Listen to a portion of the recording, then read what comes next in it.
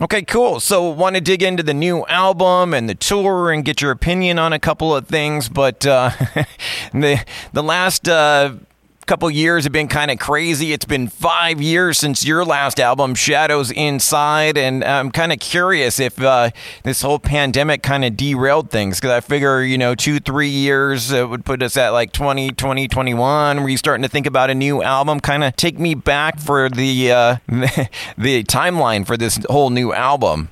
Yeah, it's actually funny you say that, because we were at the right at the tail end of a cycle, getting ready to I guess jump into the studio, and I had a little one on the way, and then the world stopped. So it gave us all the time in the world and gave me some time at home. But yeah, it was sort of a blessing and a curse.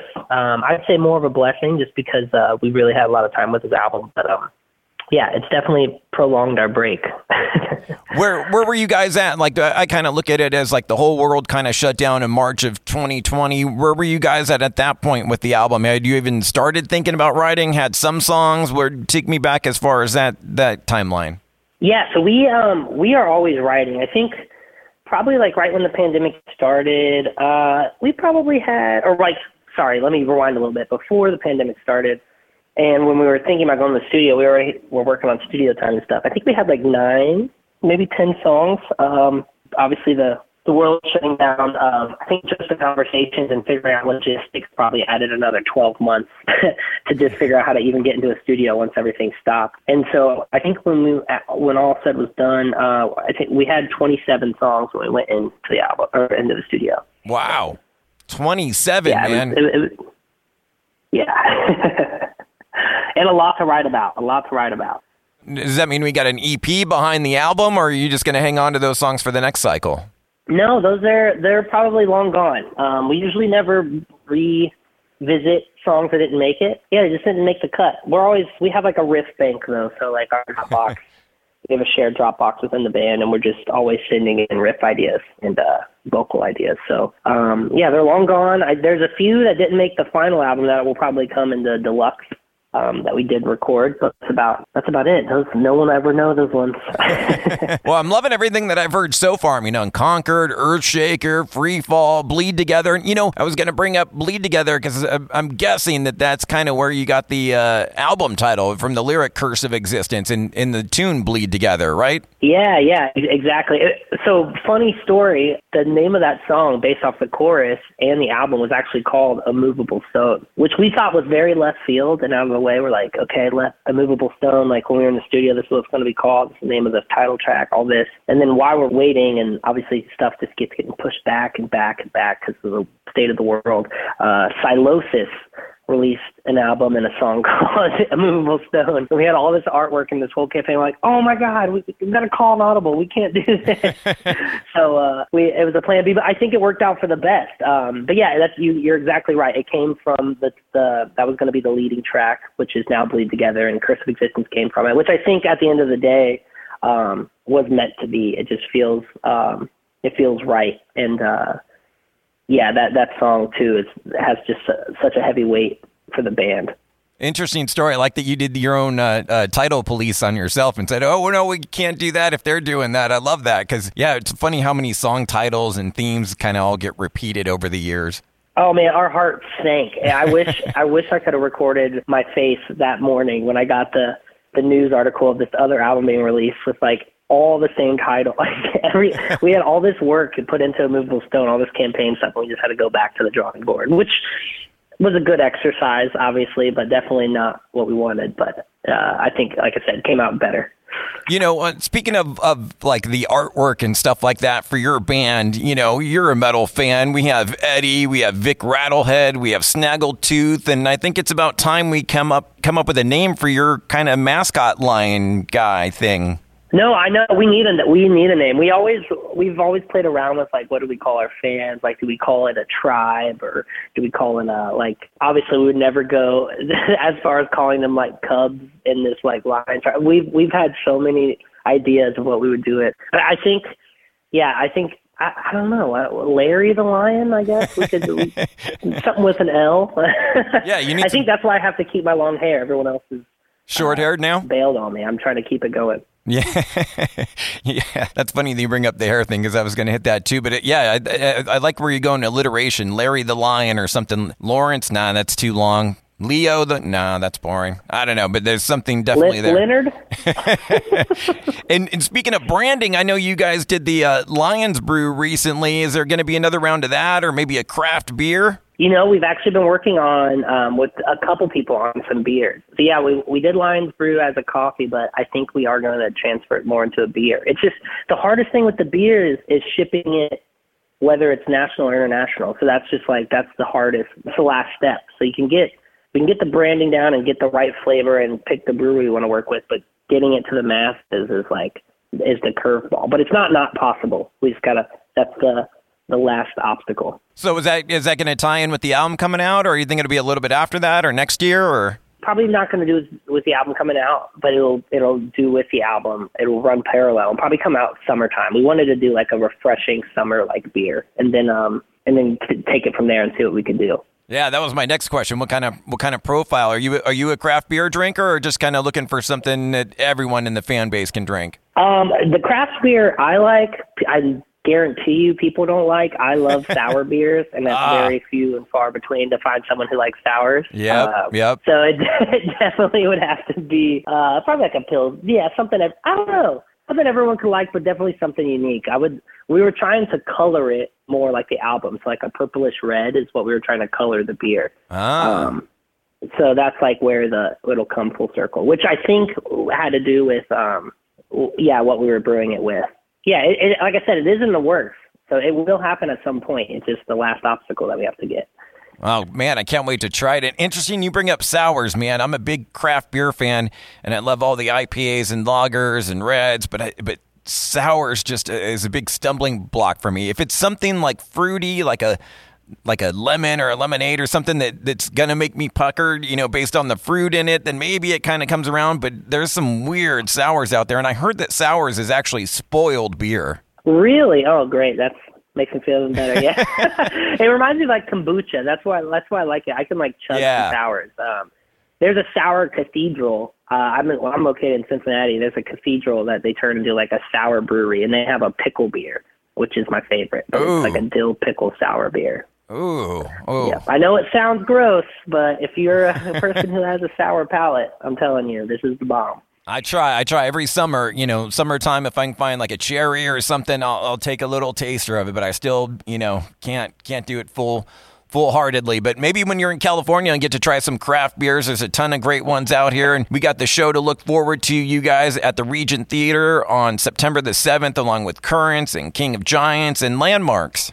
Yes, cannot wait. It's the first time to the U.S. I can't wait to bring them over. It's going to be awesome. And I imagine you guys have tackled the set list already. Any idea of how many songs you're going to be working in from the new album? Yeah, so the new album, we're playing 5 new songs, so pretty much half the new album. Wow. And then we're mixing it with obviously some back catalog and some.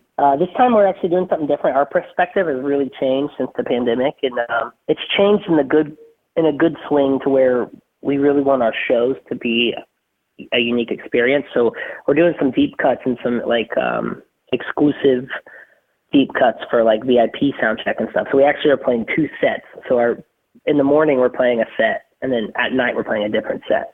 So which we've never done before. So we're really excited for that. A lot of songs to learn, but I'll try not to mess it up. Interesting. And then imagine is the production get bigger too each tour? Oh, yeah. This is all I can say is the tallest production. That's the biggest difference with this one is it's just, we went up. So there's just more stuff that could fall, and it's a lot taller, but it should be awesome.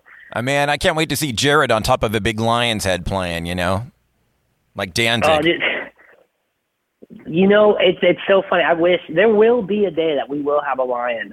We actually have this, I think it's like 5 feet wide, like a 5-foot diameter of we have this metal lion head that we were going to use for production one time. We had it made and everything, but then right when we were doing like rehearsals, we ran into the issue of actually physically bringing it to tour and into venues. It wouldn't like logistically make sense, so we had to go back to the drawing board. So there's a lion sitting at Jared's house in his rehearsal room that's gigantic, and it's never been seen. It just sits there. Hey, maybe you can work it into a video sometime or something. Oh, yeah. I would hope so. Right now, it's just the coolest man cave ornament, I guess, that Jared just sort of got. Hey, dude, one other thing I got to bring up with you, man. I don't necessarily expect you to remember me, but you and I happened to be in the same fantasy football league a few years ago, the one that Phil Manasala from Of Mice and Men created. Do you remember that? Do you fantasy football fan? I do remember. Yes. I don't remember. Yeah, it's been a couple years now. I think that was 2018 or something, but I can't remember. It was definitely when I was out there living in California. Yeah, I remember that. I think that was one of my last leagues I was in. I actually miss it, especially now that my team's a real team. I miss playing fantasy. Who is your team? I'm a Cincinnati Bengals guy. Oh, yeah. You said that earlier, Cincinnati. I was thinking maybe Browns, but no, Cincinnati is the right team for sure. And a spectacular team, although my Rams beat you guys in the Super Bowl. But hey, we made it. I cried every playoff game that we got through to the next round. So I already won. That was fine. That's all I needed. And they should have another great year. I mean, they should be right there and back in the thick of things. I've already did my draft the other day and took Joe Mixon first pick overall. For me, at least. Oh, okay. So I'm got a lot of faith in them. But it's funny as I hit up Phil too, and I was like, dude, are you gonna do another fantasy league? Let's do this. Come on, I like playing in a couple leagues each year. And he said, I'm thinking about it. So maybe we can nudge him to get that going. Yeah, dude. I would. A band guy one is good too because I feel like it's an equal knowledge of sports. You don't have that one guy who's just really dialed in. Everyone equally knows sports enough when you play with other musicians or people in entertainment. I feel like when you get the guy who's like so invested in sports, he just like talks in circles around you and just makes you, he can just dominate. For sure. We'll keep our fingers crossed that happens. Dude, I appreciate all the time. Last thing I got to hit you with, we're one of those old school radio stations. We still do mandatory Metallica every night at 10 p.m. And I'm kind of curious, do you remember hearing Metallica for the first time? What was your introduction to Metallica? Do you remember how you discovered them? Oh, man. So my mom and my dad are like 80s metalheads. Like they're way cooler than I'll ever be. Me personally, I grew up with Metallica playing all the time. That was like that and Megadeth, which I know is probably taboo to say both in the same thing, but that and Megadeth were my mom's favorite bands. So I remember early on, but I'd probably say like pre-being in school, so probably like 3 or 4, my mom blasting the Black Album. But the coolest thing I was going to say about Metallica is the only thing I have like of my parents being together when I like before I was born is this like shoebox of relics. And when they were like teenagers in the 80s, they would figure out who the road crew was and they would make fake passes and they would like, and this is like old laminate stuff, like they weren't all shiny, but they would like figure out the name of like the actual guitar text and put the name and like a fake barcode and their actual picture. And they had all these passes that they actually got into these huge arena tours back in the day, snuck their way to stage and just snuck and partied backstage. But I have all those passes now. And they look like they're made at Kinko's, but I guess back then it probably looked state of the art. But that's like my favorite Metallica story. Is like my parents just used to sneak into all their tours and they would know all the name of the roadies.